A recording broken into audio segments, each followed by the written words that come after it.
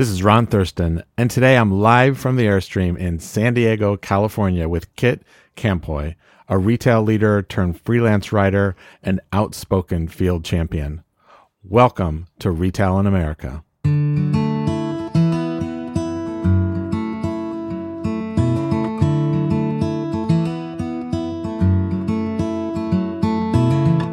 This podcast is part of the Retail in America tour, my year-long journey to discover incredible retail heroes all across the country, celebrating our retail culture, community, and careers. Go to retailpride.com or on Instagram at retailpride to see it all, including past podcast episodes, playlists, and future cities on the tour. Kit Campoy is a very well-known voice on LinkedIn and with her newsletters, sharing the power and importance of frontline retail teams. Very happy to have her here with me today to learn more. But before we get started, I want to thank the three important title sponsors for the Retail in America tour and this podcast. Spotify advertising. Spotify has grown to over 420 million monthly unique registered users around the globe, over half of which are supported on the ad platform. Spotify advertising will help you reach and target your audience across devices, locations, and formats. Ubic. Over 300 companies in 80 countries trust Ubic to drive their retail performance at scale and get real-time visibility into multi-location business execution, digitized task management, and consistent digital mobile learning for their teams. And KWI. KWI is the industry's only true turnkey omni-channel platform for specialty retailers. With over 35 years of experience, let KWI help you execute flawlessly with the features that matter most, including endless aisle, clienteling, mobile checkout, inventory management, e-commerce, and more. The links to learn about all three of these great brands will be in the show notes and at retailpride.com. And with that, let's get started with my conversation with Kit. Kit Campoy, welcome to Retail in America. Thank you so much for having me. Thank you for the invite. You're welcome. So when we knew we were coming to San Diego, this was months ago, Yeah. I reached out and I'm like, Kit, we're coming. I don't know when, but you need to be on the Retail in America podcast. Yes, we made it happen. We I know made it it happen. feels like it's been a long journey, but It has. Yeah. But here we are. Here we are. So we are together in the Airstream in beautiful San Diego Yep. on a gorgeous morning. So I want to take a moment and introduce you in maybe a unique way. And I had shared this with you, but you posted several weeks ago now on your LinkedIn newsletter and your leadership field guide, which we'll speak more about, with the title of I love retail, so I fight for leaders. Yeah. And I saw the title. I'm like, this is going to be good. Yeah. So I pulled a couple of excerpts because I think that this encapsulates you, and I'm excited to dig into it. So this was what you wrote. Some have called me outspoken. Some have called me the voice of the front line. I don't know if that's true. Maybe it is. I talk about what I know, and now I have the freedom to say whatever I want because I don't have an employer. I no longer need to walk on eggshells when talking about my 2-decade-long retail experience. I don't need to protect my position or my paycheck. When I left, I didn't set out to be this voice, but I recognized the need for it. I left to make a living as a freelance writer, and that's what I'm doing, but I can't help but continue to advocate for frontline leaders.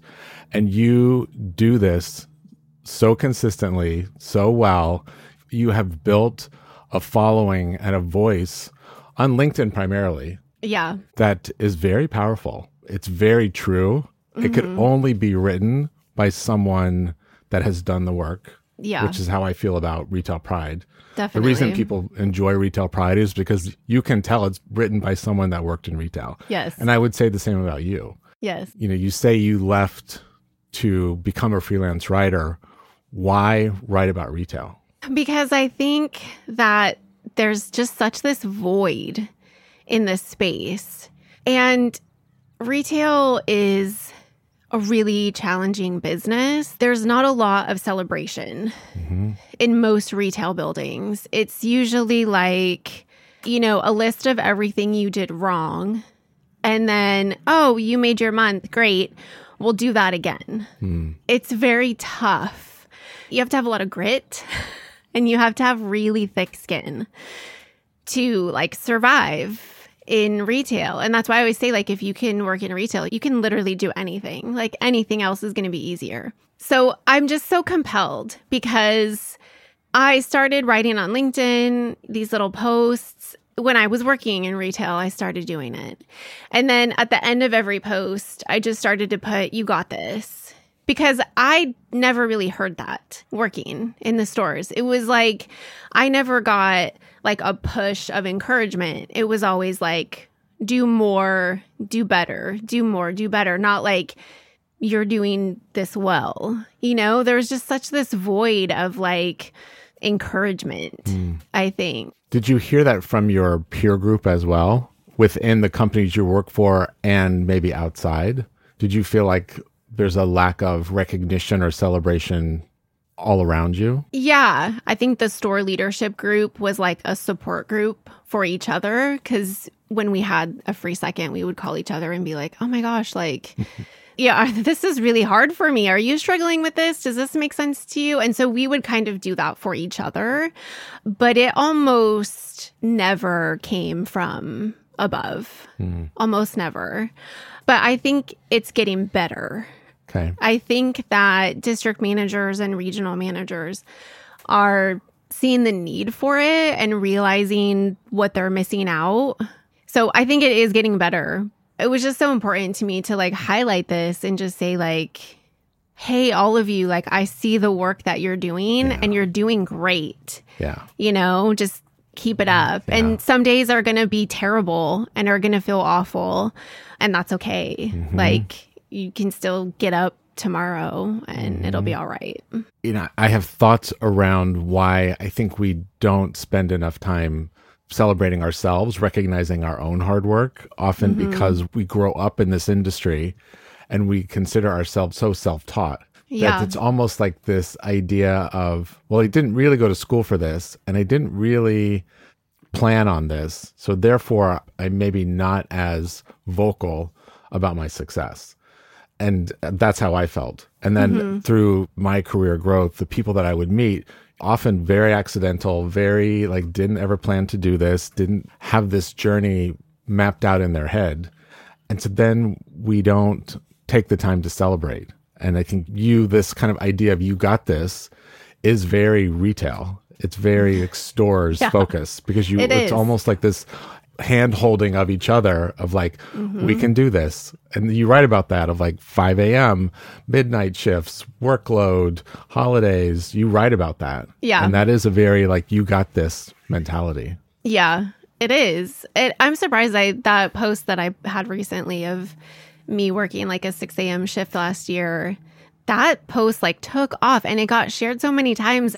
The stuff that takes off really surprises me sometimes, like that 6 a.m. shift. I think so many people see themselves in that, like, "Oh my God, yeah, I do this." Or I had so many people comment, "I used to do that."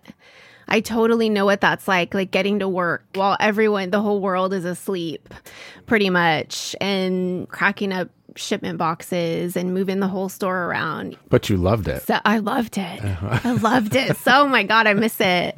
I miss it. Like just walking in like the opening shifts, I would get to work like probably 15 minutes early just so I could walk the shipment racks. Yeah. I felt the same. It was a favorite. I was that weird store manager who like loved to close on Friday night and then open on Saturday morning, because I knew that I was set up for success. Yes. I'm like, we're going to win this day. Yep. It's almost like "you got this" because we did all the work to make sure on the biggest day of the week that we were going to win. Yeah. I would always close Friday night and open Saturday morning. Yeah. Every week. I want to hear more about your just career journey, because you spent the majority of your career as a store manager. Yeah. In like high volume, high velocity, really complicated businesses, outlet, things like this. So maybe just give us a brief rundown of the brands and your roles. I know I wrote to you and I said when I graduated college with a merchandising degree, I did not want to do management. I thought it was the stupidest thing ever. I thought managers were dumb. I did not want to do it. I wanted to be like a stylist on a photo shoot or something. And so Yeah, so I graduated college. I got a full-time job at Dillard's department store in Arizona as a sales associate. And I just wanted to kind of learn what it was like to work in retail full-time.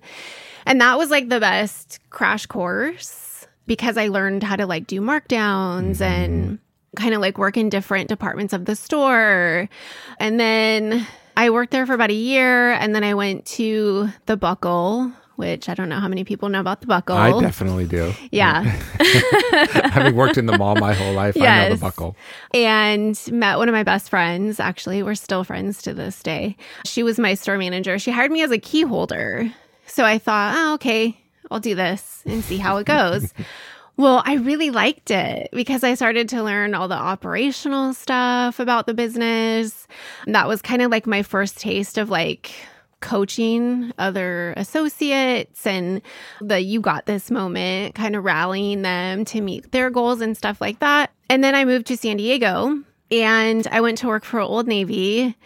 I don't even know what the job was called. I was basically like a merchandise planner. So like this was a huge 2-story Old Navy. It was gigantic. So basically we would get a list of what we were getting in shipment, and then it was my job to plan where that was going to go. I did that. I did visual merchandising there as well too. Then I went to work for PacSun for 5 years, and that's kind of like how I learned to be a store manager. I worked my way up through PacSun, really like learned how to be a store manager there. I worked, I think, at every mall in San Diego for PacSun. And they're based in Southern, like Orange County, right? Yeah. So I'm sure also that corporate partnership that you, I'm sure, had, through your PacSun career. Yes. They are a Southern California company. We felt very close to the home office, and they moved me around a lot. So early in my retail career, I just said yes to everything. Yes, I will go work there. Yes, I will move locations. Yes, I will go help out. I said yes to everything. After PacSun, I jumped to Lucky Brand for about 3 years. Absolutely loved that company. Wow. I loved it so much. I love denim. Like, I'm just kind of like a denim freak. Love denim. I loved the company. There was some like transition where they used to be owned by Liz Claiborne and some things were happening. Some moves were being made. So I kind of was like, okay, this is my time to get out of this. And then, my next step going into anthropology was really calculated because there weren't many other places I wanted to work. And I understood that if I went to work for anthropology, that I would learn how to run bigger buildings and bigger teams. And that's what I wanted to learn how to do. And so I did that for about 3 years. And then I went to Tilly's and I ran my last store for 9 years, which sounds like forever. In retail years, that's a long time. Yeah, it's a long time, especially to be in one building. But that was their highest volume store. So there really wasn't another location to go to besides that. And Tilly's is a Southern California company as well. So my store had visits from vendors and vice presidents and stuff like that all the time. So that store kept me really busy. Yeah. And you, primarily in store manager roles, had the ability with so many people, first job, second job, that is part of retail leadership that's so powerful. Yeah. You're setting the stage for what it means to work. Yes. What does it mean to show up? What does it mean to have a stretch assignment, show up on time, I should say, get additional responsibilities, like learn how to work.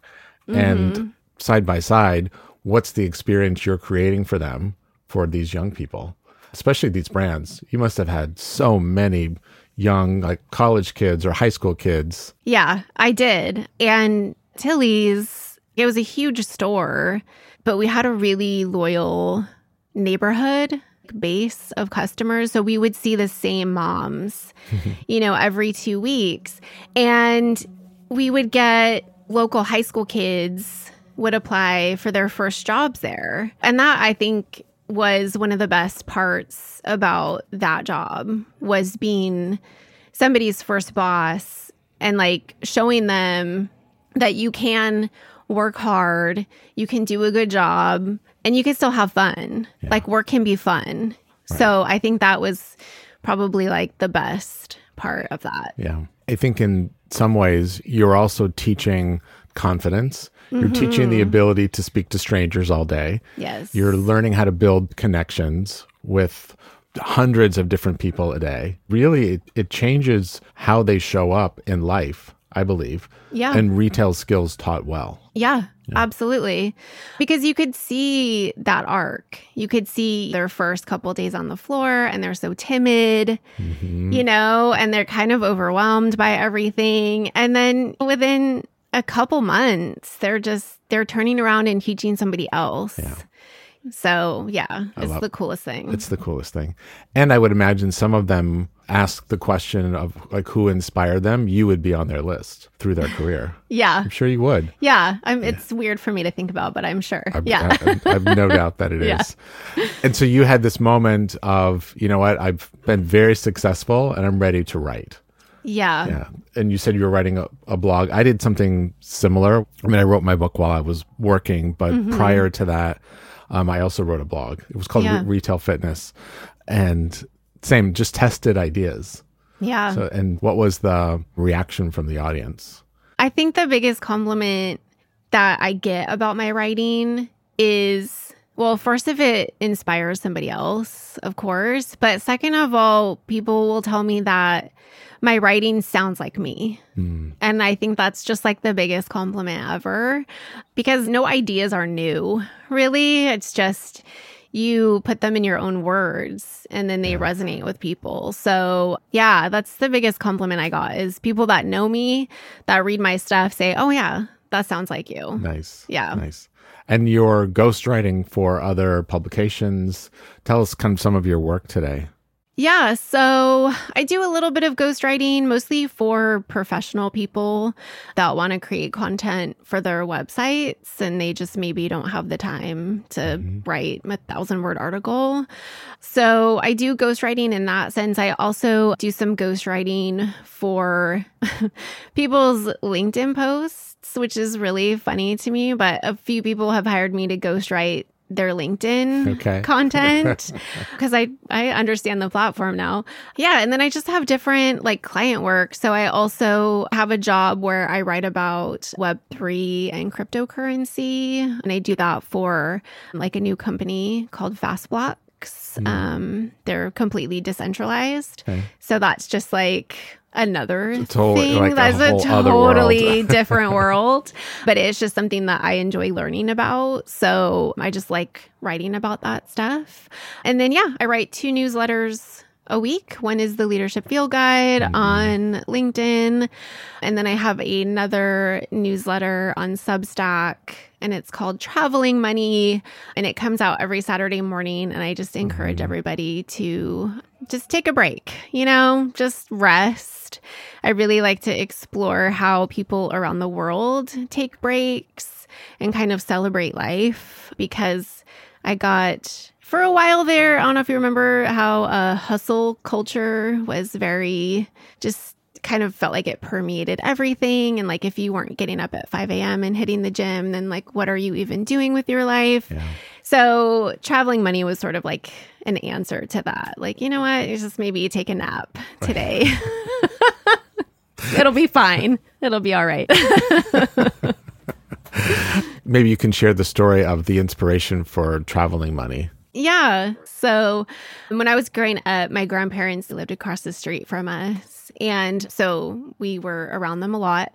As I started growing up and kind of setting out on new adventures, my grandmother would always hand me like $5 or $10. And she would say like, oh, do you have any money for whatever you're doing? And I would say like, oh, I'm okay.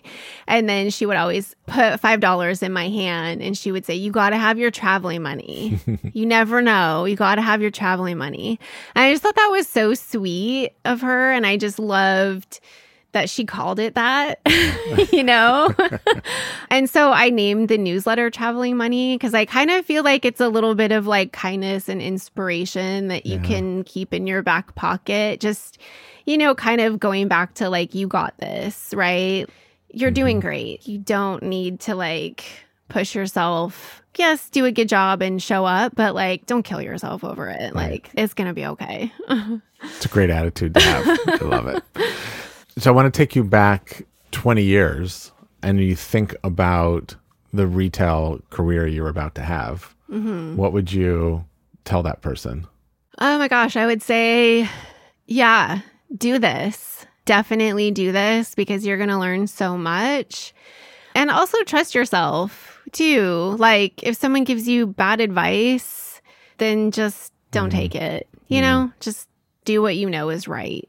Because I worked with some fantastic people in retail, but you also get bad advice along the way. So it's okay to leave that stuff behind. I think like trust in yourself and show up and work hard and get ready to learn a lot. Yeah. Be open to the opportunities. And you said earlier, you said yes to everything. Oh, yeah. Which is not an uncommon response for people that have had great success because those opportunities do come in all different forms, sometimes new companies, sometimes new cities, new stores, all of it. All of it. Yeah. And being open to that idea. Yep. Absolutely. When you think about the industry, you had mentioned earlier kind of this lack of recognition or celebration. Do you think that that's an industry-wide opportunity that you see? I mean, you and I both spend a lot of time on LinkedIn, and there are brands that I think do it really well. I wouldn't say industry-wide it's a problem, but there are a lot of brands that you never hear from.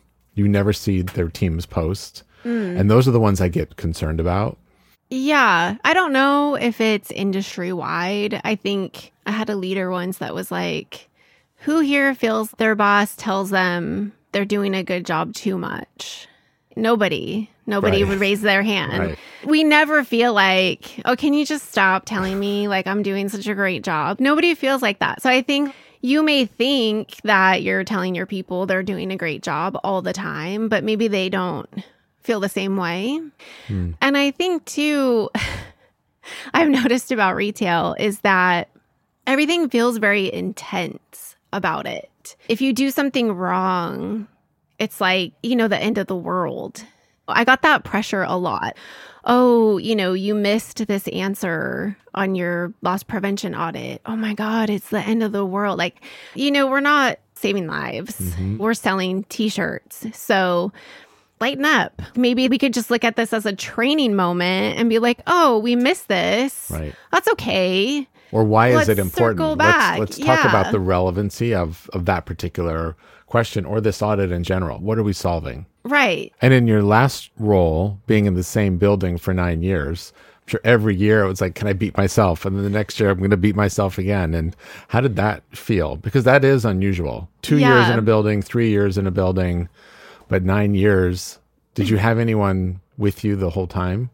No, not the whole time, but I did have a handful of people with me for about 5 or 6 years. That's a long time. Which is a long time. Yeah. Did you consistently beat your numbers every year? That building was really interesting because we were comping. When I came in, they were doing well. And then we continued to do well. Then we went into a full remodel, but we were open during it. So they blocked off half of the store. So we were in half of a building. And we were still comping in half of the building. Wow. It was crazy. Then when we fully reopened, it was just meltdown status, busy.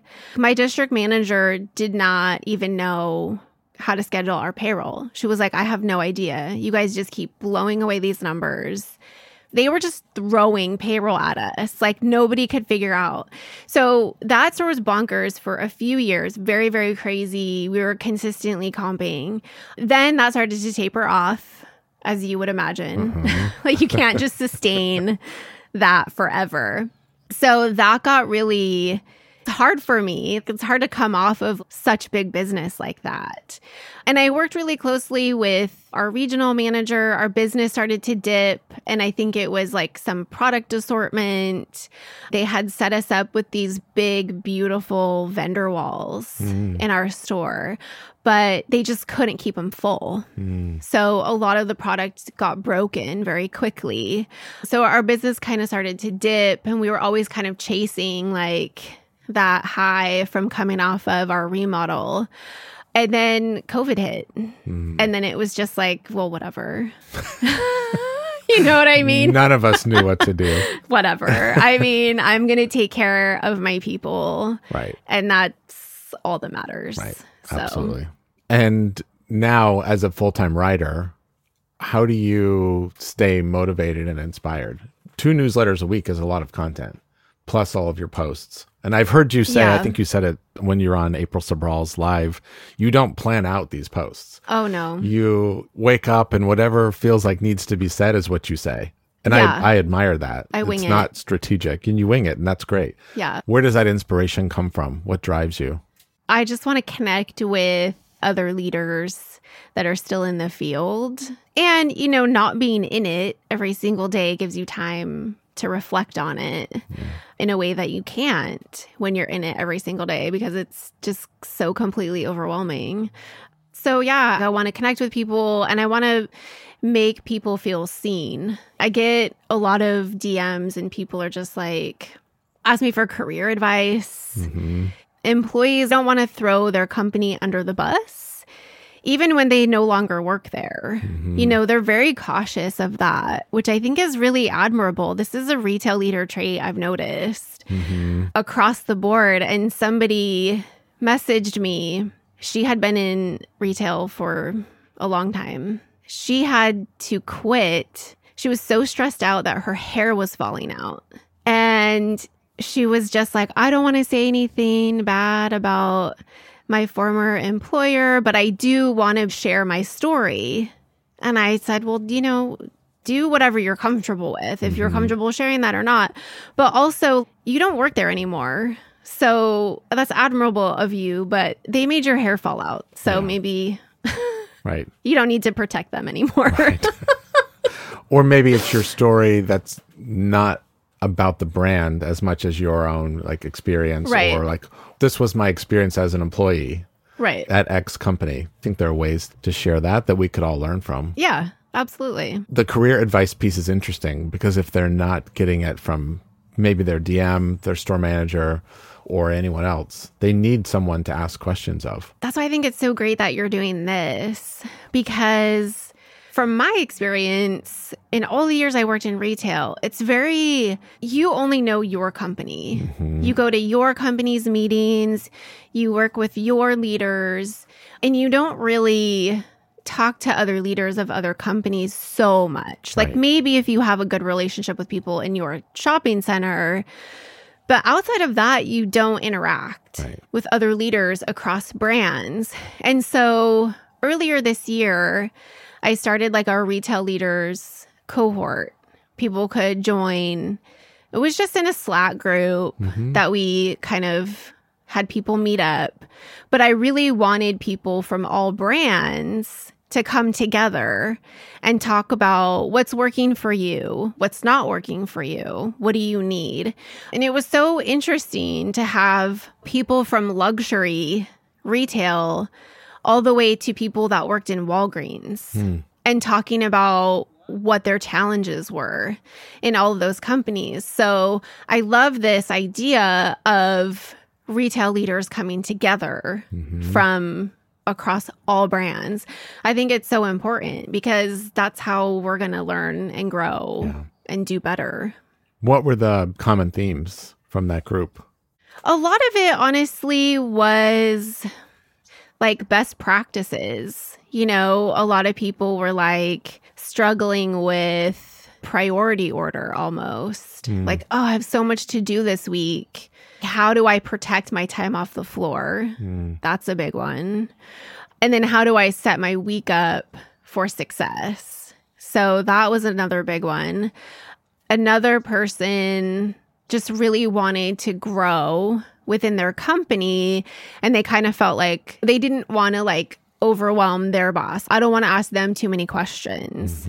I don't want to come off like I'm being too needy, that kind of stuff. So I would say those were the main ones. Interesting. It was very common for people's first introduction to me, even as a vice president of stores, to say, I know you're really busy.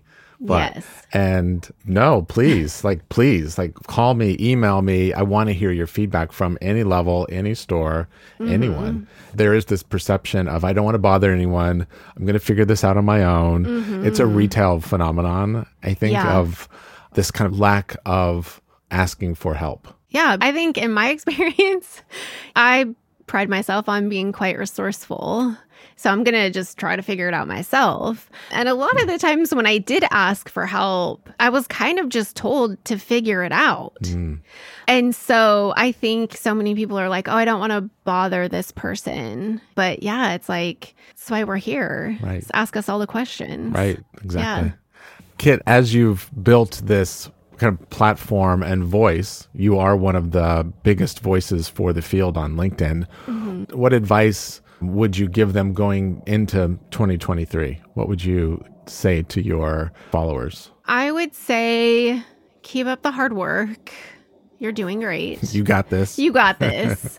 But also be vocal about what you need in order to run your business, and be vocal about stuff that isn't working. If you are getting a store visit, don't work 24 hours straight to make sure your store is spotless. Like, let people come visit your store and show them like, hey, this isn't working. This is a mess. Like, I need help with this. Because I think you're just doing yourself a disservice if you put on a show for your leaders.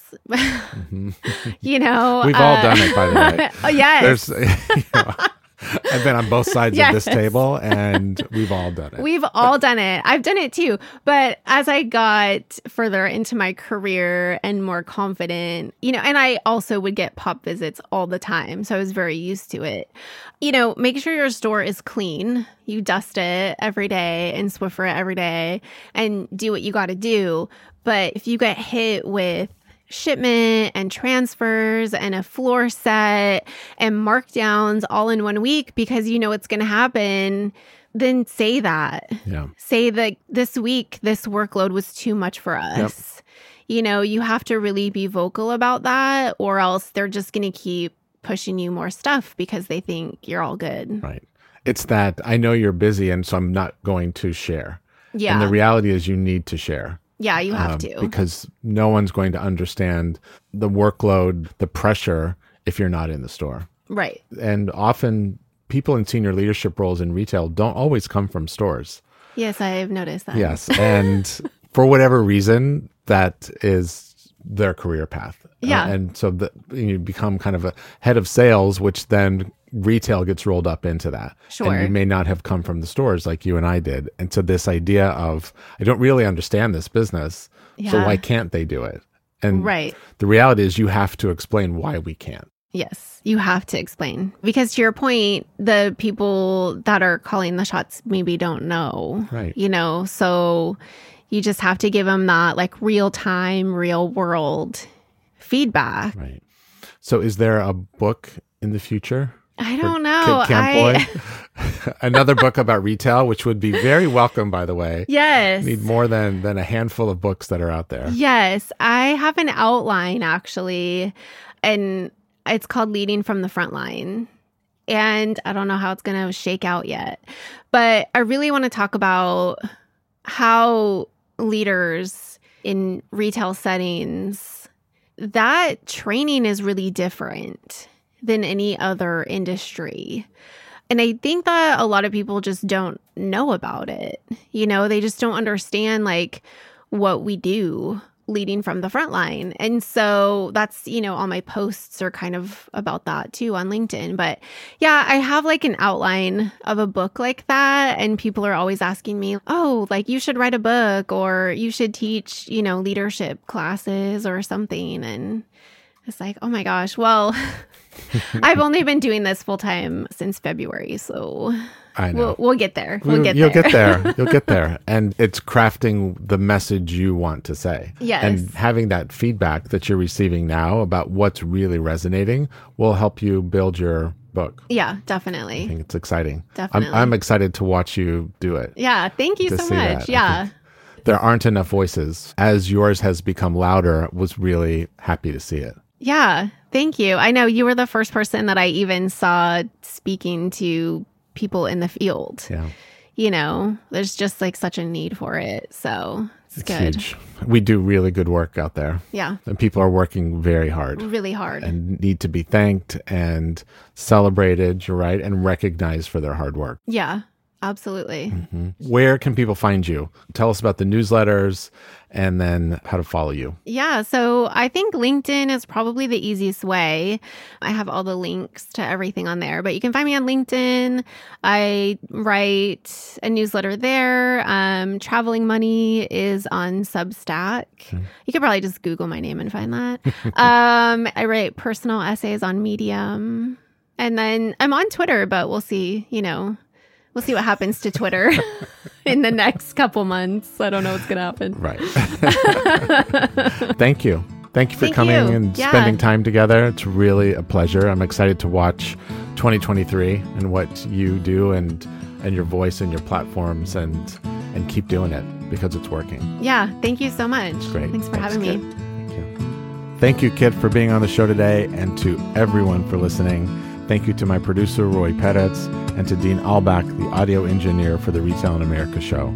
Subscribe at retailpride.com and follow me on Instagram at retailpride to see all of the details about the Retail in America tour. And with that, keep your retail pride strong, and I will see you on the road.